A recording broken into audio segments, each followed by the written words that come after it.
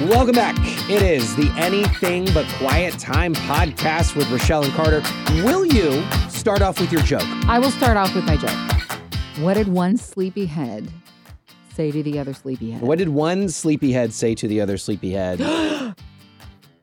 Where are the rest of our bodies? I approve Where's the of that rest of our joke. bodies? I approve of that joke. Thank you. This usually that's me telling those. Yeah. But alas, you have Terrible. No, I Dad love joke. that. I love it. And you made that one up. I did make that one up. You're pretty sure, at least. I was honestly, I was sleeping. I was halfway asleep, halfway awake. Mm-hmm. Yeah. And I was like, oh, sleepyhead. What happened to the rest of their body? That's great. So The thoughts that come to us when we're halfway conscious sometimes turn into gold. Like, Yeah. you just never know. You just never know. like Jerry Seinfeld on that one episode. He Yeah. wrote it down. He had no idea what he wrote. And then it was incoherent. It didn't make any sense. So this is through hopeondemand.com. We Mhm. love getting to talk about every week about what we're going through spiritually. There's a lot more there as well. A lot of your favorite Christian artists talking about life or performing as well. Hopeondemand.com. I want to bring up this. We didn't do this last week, and it was probably most in the spotlight last week, but I feel like, especially if you're listening sometime from now, we are right around the time frame of the Oscars 2022, Okay. Will Smith, Oh, yeah. The Slap, Mm-hmm. and just wanted to kind of get your thoughts on that. What? Yeah, I heard a good perspective Mhm. from Lecrae, who's a Christian hip hop artist. And he said a mature stance on this, a mature breaking down of it. Well, he started with immature. He said immature is Will Smith is this or Chris Rock is this. Yeah. He said mature is seeing yourself in Ooh, that's good. these situations and saying what I would have done and should learn from, because we can learn from other people's mistakes. But I see fault and I see greatness. Maybe greatness is the wrong word, but good things in both in that instance. Because did Chris Rock purposely mean to insult somebody? He didn't know about the alopecia issue, is what I understand. I don't think he knew about it. But he still offended somebody. He still hurt somebody. But then he also showed great composure and great restraint in not striking back. Yeah. Will Smith, you can say, well, it's very nice that he wanted to stand up for his family. Did he go about it the right way? No, absolutely not. Yeah. I loved what Denzel said to him during a commercial break, which Will actually shared in his acceptance speech when he got the Oscar. And it was, when you're at your highest points, that's when the devil comes. And it made me think about when Jesus is baptized and the heavens part and the dove comes down as the Holy Spirit upon Jesus, preparing him for his ministry. It's about to take place. It's this high moment in his life. And what happens next is he goes and is led into the desert. Yeah. Where he's tempted by the enemy for 40 days. Yeah. And the enemy came in swinging. But instead of getting defensive, which Jesus could have easily done, especially the more hangry you get, he did not eat for those 40 days. Yeah. Wow. He knew what to do, was not to rely on his own feelings. He relied on scripture. Sure. And he shared the word of God. Yeah. And I thought that was interesting, something I can learn. And I'm sure that Will, looking back, is like, man, I wish I had done XYZ in that. But also, I like what Lecrae was saying, and to kind of look at yourself. And let's look at this instance as this is a perfect example of Hollywood chewing you up and spitting you out. This guy, as far as I can tell, he's kind of played it under the radar. There's nothing like this in his history, ever. Yeah. He went from Fresh Prince, pretty clean rap artist. Most of the films that I've seen him in, at least, maybe I haven't seen Bad Boys, but most of the films like Pursuit of Happiness and things like that, right, have a really good moral. And so I'm like, this is the first time he's ever done anything like this. Hollywood should maybe have his back, because he's put enough good deeds in the good deed container. This is his first bad deed in the bad deed container. And yet. And that's what I was hearing a pastor share about this the other day, not in reference to Will Smith, but saying this world is waiting, standing by to watch you fail. Because this world is run by the prince of darkness. He wants you to fail. Yeah. And so it's a good reminder. It's like Jesus is rooting for you. And he is the only one that's got your back with grace. His love will never fail. Now, broken people like me who have Jesus in us can offer you grace because of Jesus, not because of me. But it's only through Jesus that we can recognize grace and love and where our true stance. So all day long, Will Smith can come to Jesus and repent and know that he has forgiveness. I think it's tough because we don't live in a culture that says you better be careful, and in so many words, especially when you know the person. You better be careful because if you did this and this and this, I would be forced to give up on you or cancel you. It's only when it happens that it's evident you don't have any friends left. And it just seems like you're buddy and you're good, and then all of a sudden it's like, as I think there's a self-preservation thing with that. The canceling people is really based in fear, a lot of it, because if I don't condemn these actions up to a point of removing myself completely in association with this person, then maybe people will say stuff about me.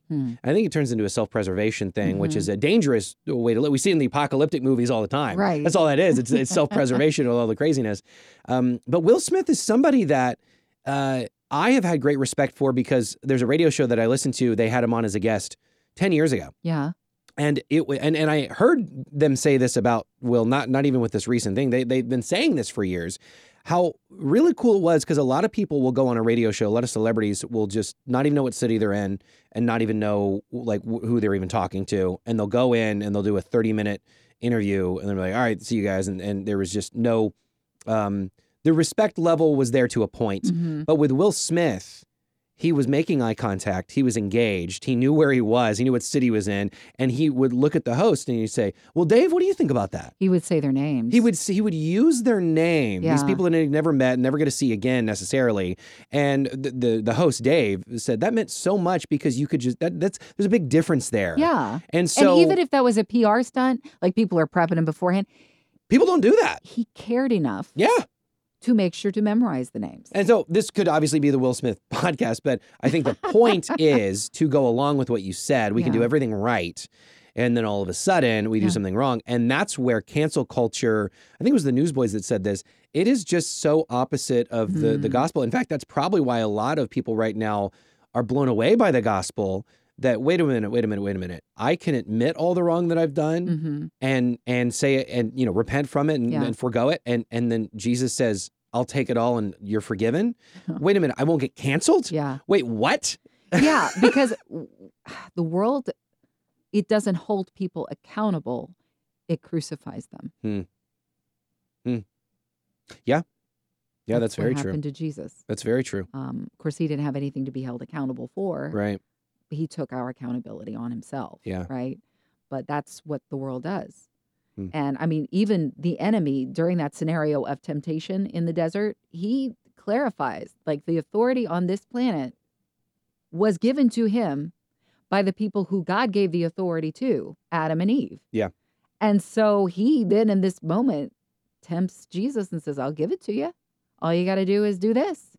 Of course, Jesus doesn't waver and he stands on instead of his feelings, because I think in that moment he probably would have wheels spinning. What does this mean? Does this mean I could bypass the cross?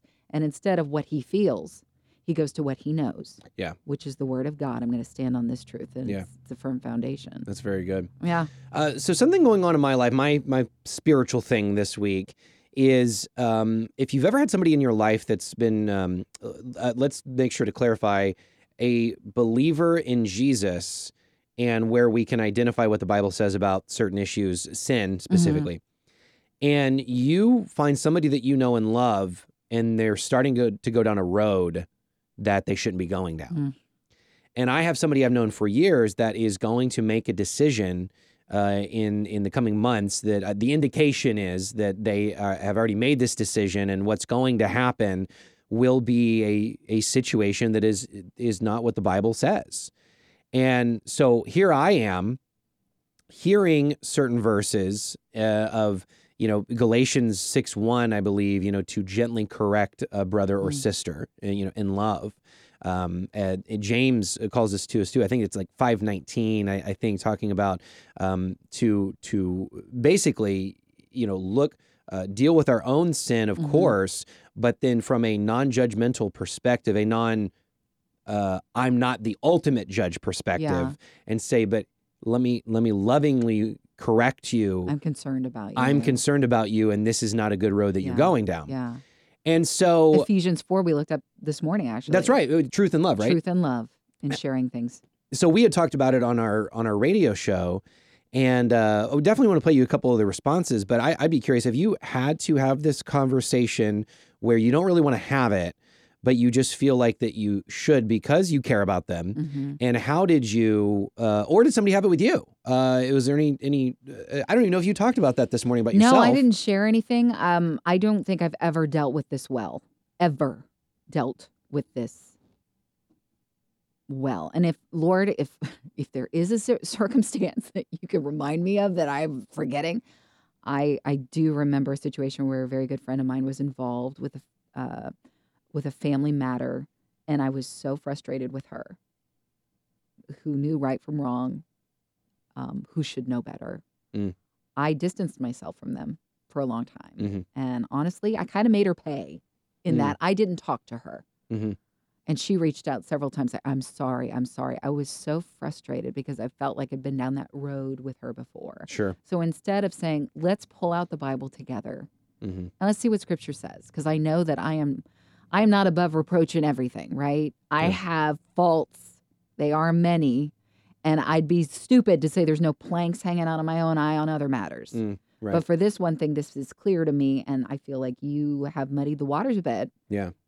And so... Well, and there's an element of that, and I don't think you were indicating that, but there's an element of that was right, where if you have this conversation with said person going down said bad road and they reject you, then what does it talk about? That nobody ever does, and because it's awkward. You get 2 or 3 people that can acknowledge, okay, no, this is the situation. They reject that. You go to the church leadership if you're in the same community or at the same church or whatever, and then if they still won't, then it says treat them as an unbeliever. And I don't think that means not going to lunch with them. Yeah. But there's certainly, in fact, there's another part, and I thought this is a really good. Okay, that gives me clarity. I think it's in Corinthians that Paul is saying, don't even eat with such a person. Well, really, you got to look at the context and what did the church do? They communed together, often after, quote, service, where they would all then eat together. And so, talking to a body of believers that is doing that, don't even eat with such a person. Well, you're not including that person that is not repenting in the church functions. Yeah. But to individually reach out and still treat them as an unbeliever, yes, but still be kind and gracious and not totally cut them off. Now, I think there's another nuance there where, well, if it's abuse or if it crosses certain lines, no, go your own way. Absolutely. There is, every situation is different, but I think for the everyday situation, we may think, well, then I just have to reject them. Well, yes and no. You're not going to say, hey, what time are our kids doing the church choir together? You're not going to they're doing something where you're going to treat them like they're not a part of the church body. It doesn't mean you won't treat them kindly. Right. You know what I mean? Right. And there are so many different kinds of confrontation in this particular instance that you're talking about. It is a person in your life who's a dear friend who is going down a road you would like to pull them from jumping off the cliff, as it were. Yeah. The levels of confrontation I've had in my life, it's usually like a coworker situation, or a family member where I have had to humble myself and go, wait, am I at fault here too? Sure. And maybe on a more equal footing, we just misunderstood each other. Can we have a clearing about this? Because there might be some, quote, bad blood between you. But I don't know that I've ever felt the need to come alongside someone in the Lord and correct. I don't know that I've ever had that position, that place, or opportunity even.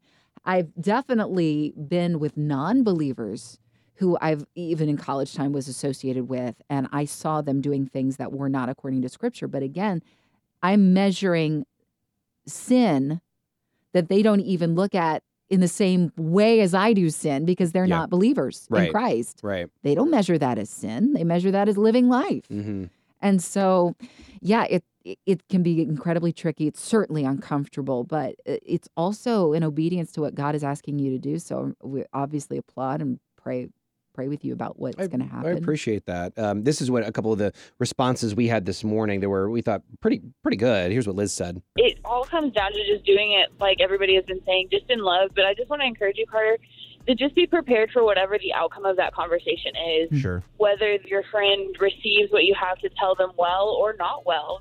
People don't like being pointed out the bad areas in their life. And so, your friend might meet you with some adversity, but I just encourage you to just pray about that and just know that you've done what God has called you to do. You were obedient, and even when it was uncomfortable, it's really hard, but you're being a good friend. You're doing what God has called you to do just by having this conversation. No matter how uncomfortable it may be, you're doing it. And if it's met with grace and love, then all the better, and God be the glory. I appreciate that. Did somebody not react well to you? Yes. I had a friend who I approached, and she called out some things in my life, and it became a battle of, he said, she said, and not looking at the plank in their own eye before they were looking at the speck in mine. But again, I look back on it now, thanking God that I had a friend that was, willing to point those things out to me, and I used it as a time of reflection and a time of learning for myself and for that person as well. Yeah. And then here's what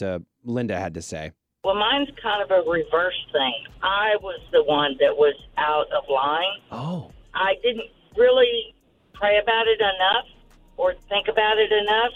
And I had a very dear Christian friend who came to me and told me that she thought we should pray about it, that it was a really hard decision for me to make without truly seeking God first. But the little brat brought her Bible with her. So the time we were through praying and looking at Scripture, I knew what God wanted me to do, and it sure wasn't what I planned on doing. My thing is, if you're truly a good friend and what God wants you to be, step out and talk to your friends, and they will always appreciate it when they look back. I heard a really good conversation about that last part that reminded me. Scripture said, God was saying clearly through Scripture that what he wanted me to do wasn't what I planned on doing. Mm-hmm. And it was a really good conversation about how we get into arguments about what the Bible says and what the context truly is on anything, on sin issues, on the secondary issues of, whether it be, is alcohol okay, or women in leadership, or, things like that people go back and forth on. Sure. And what the person said is, let's just set, on any issue, let's set all of it aside. Let's set all of the contexts and interpretations and who could be right or who could be wrong in the Greek and the Hebrew and this and that. Let's just say, for whatever you're dealing with, whatever your opinion is, if we proved that the Bible truly said the opposite of what you feel, or even what you feel God's calling you to, but the Bible is saying the opposite, would you then change your mind? And he said, if the answer is still no, then we don't have a context issue. We have a willingness issue. That's a big deal. And I thought that's really good, because we can obviously bring into what does Scripture say context-wise, and what did this mean to this group of people, and does it apply today? Sure. All of that, yes. But just setting that aside for a second, am I willing, if, like Linda was, if it turns out I'm wrong, am I willing to say that? It's super important that we stay humble. Yeah. The meek inherit the earth, not the proud. Yeah, that's true. And so, if the King of Kings can humble himself and be the suffering servant, as it says in Isaiah, I need to serve. And that means I need to humble myself. And so if somebody comes to me and says, Rochelle, I'm really concerned about you, and they've got scriptural application for it, well, I hope I listen. I've been meaning to talk to you.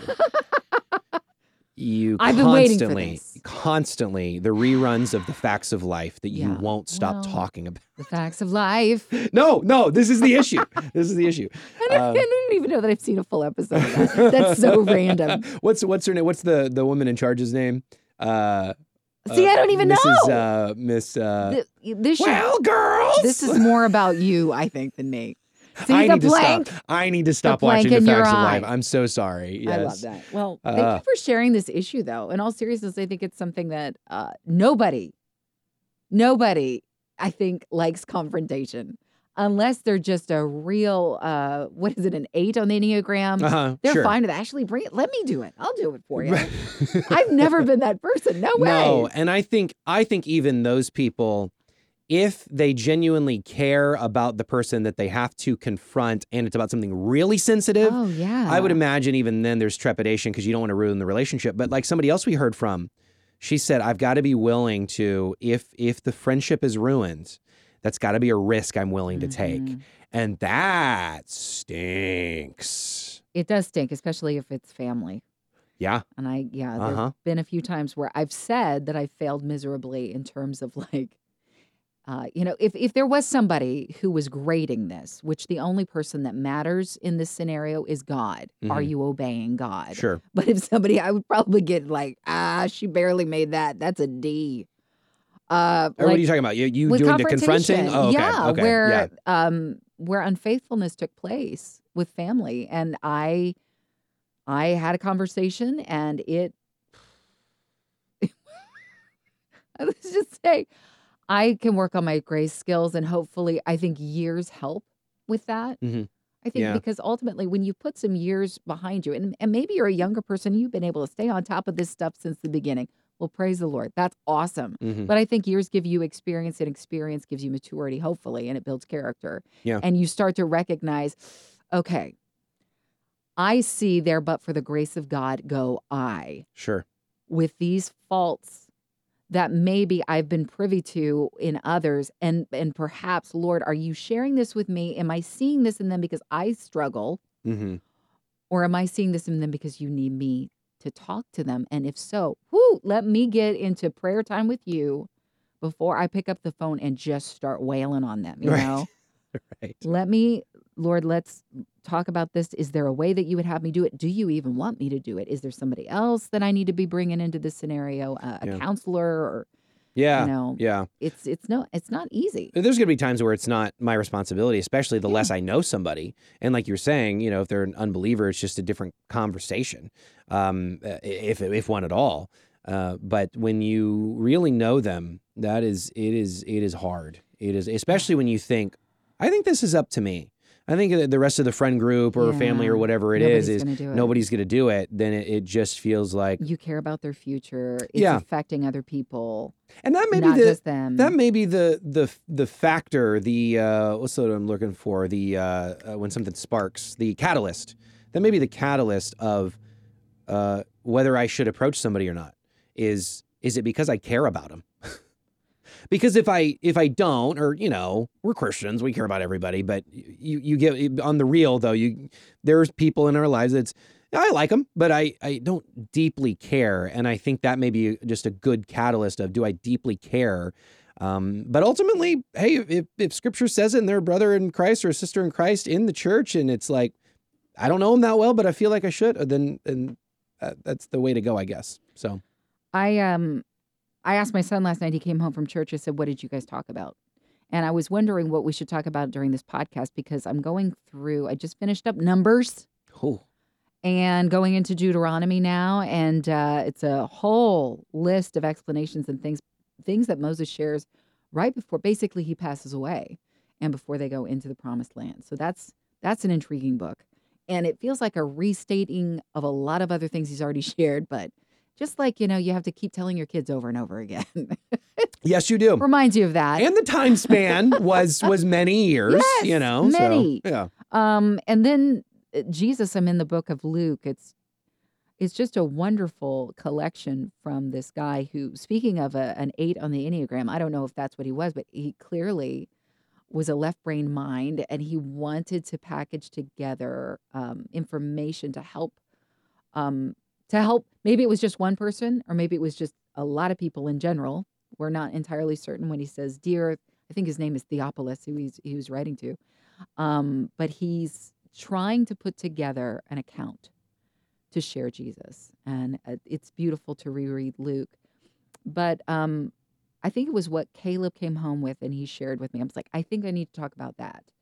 And it was a message I had heard several years ago, shared from Oak Hills Church, which is in San Antonio. It's Max Lucado's church. Oh, yeah, okay. And it's in reference to the things that Jesus says from the cross. And it's exactly what Caleb, we talked about what Jesus said on the cross.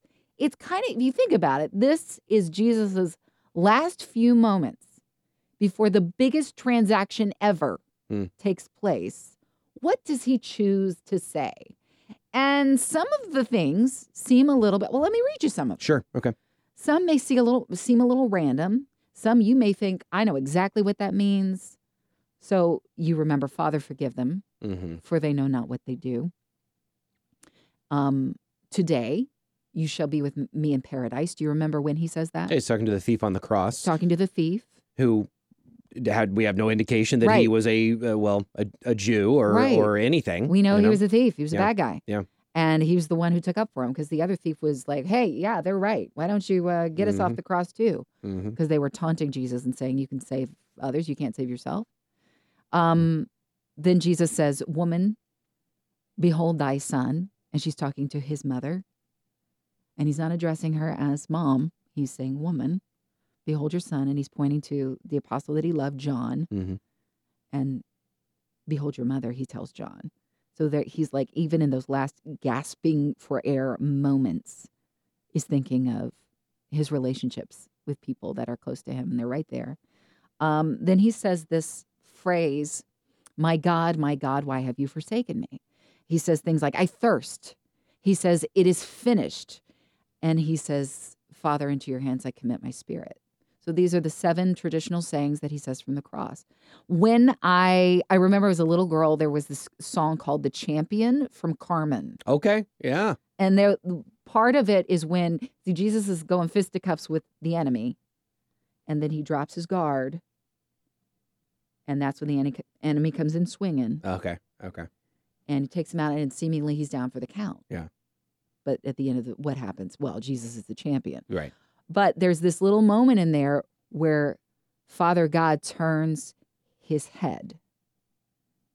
I have heard this, and hymns have often relayed that because God cannot be present where sin is, that he disengages from the Son. And for some time in my life, I was like in agreement. I was like, well, that makes sense. And Jesus says these words from the cross. It's right there. And then I heard this message that, whoa, I'd never heard anything like this before. So I'm going to read to you from Psalm 22. And before I do, I'm going to tell you that, well, let's just try a little something here. I'm going to start a very famous poem that you should know, and you should kind of finish it, okay? Jesus loves me, this I know. For the Bible tells me so. Little ones to him belong. They are weak, but he is strong. So I'm prompting you. This is something that the rabbis would do when people didn't necessarily, everybody had a Torah, the Talmud in their home. They didn't have access to scripture. So in order to help memorize, he would prompt them, and it's called remezing. And so in prompting, they would give you the starter line, like I did with you, and then you immediately, oh yeah, that. Listen to this from Psalm 22. My God, why have you forsaken me? This is a psalm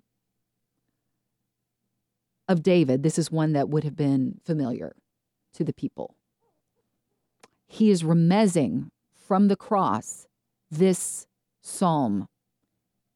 Is he saying, God, have you forsaken me? Or is he getting them to go, wait, what? They've been taunting this whole time. Now he's saying things. I'm going to skip down to verse 6. That's the very first verse. I am a worm and not a man, scorned by everyone, despised by the people. All who seek me mock me. They hurl insults, shaking their heads. That's happened. They've been doing it. Yeah. Even the thief on the cross has been doing it. He trusts in the Lord, they say. Let the Lord rescue him. Let him deliver him, since he delights in him. He saved others.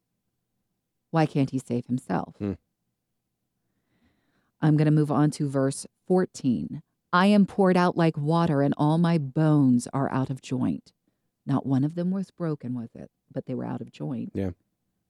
My heart is turned to wax. It has melted within me. My mouth is dried like a potsherd. I thirst, Jesus said from the cross. Yeah. And my tongue sticks to the roof of my mouth.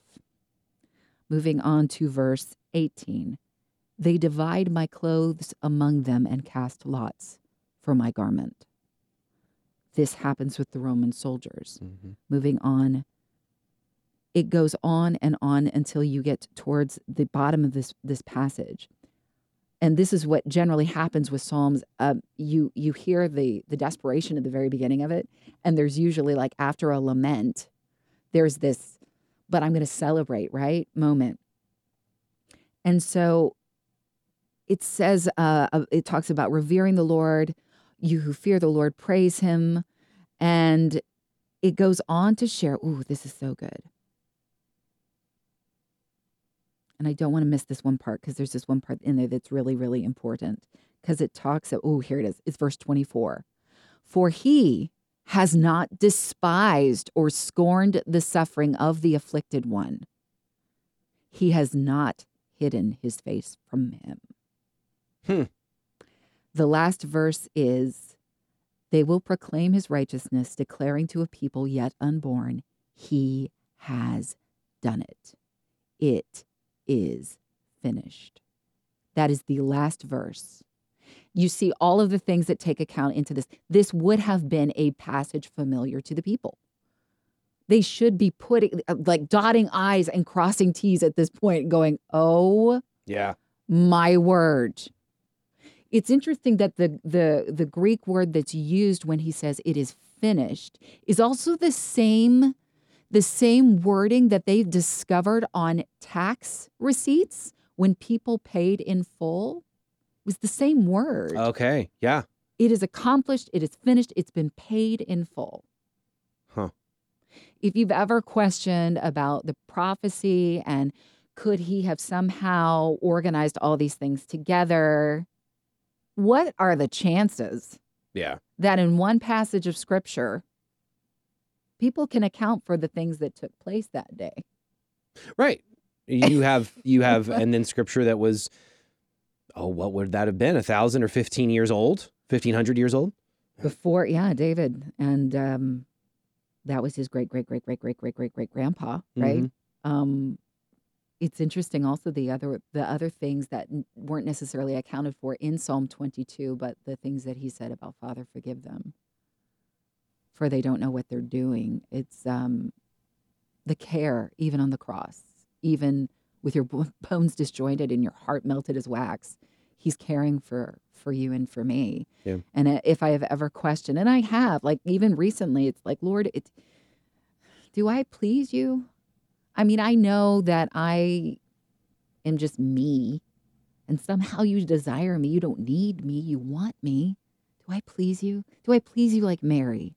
When Gabriel came to Mary and said, oh, highly favored. And this morning, and I'm not going to say, I heard God's voice. I don't know. But I felt like the assurance as I was mulling this over, it's like Mary carried the gospel. She was the first one to carry the gospel. And I have his message in me too. And I think we bring honor to the Lord in sharing that message. He does favor us. Otherwise, why would he give us this gift? And I hope that's encouragement. And then we're celebrating his resurrection. Obviously, what happened on the cross, it doesn't end there. It was literally our beginning, because when we die and we are born again into new life, we get a fresh start. Yeah. Yeah, that's so good. I had maybe we just get into it more next week, but I was talking with a friend who's of a different faith and thinking there's things we need to do to get to heaven.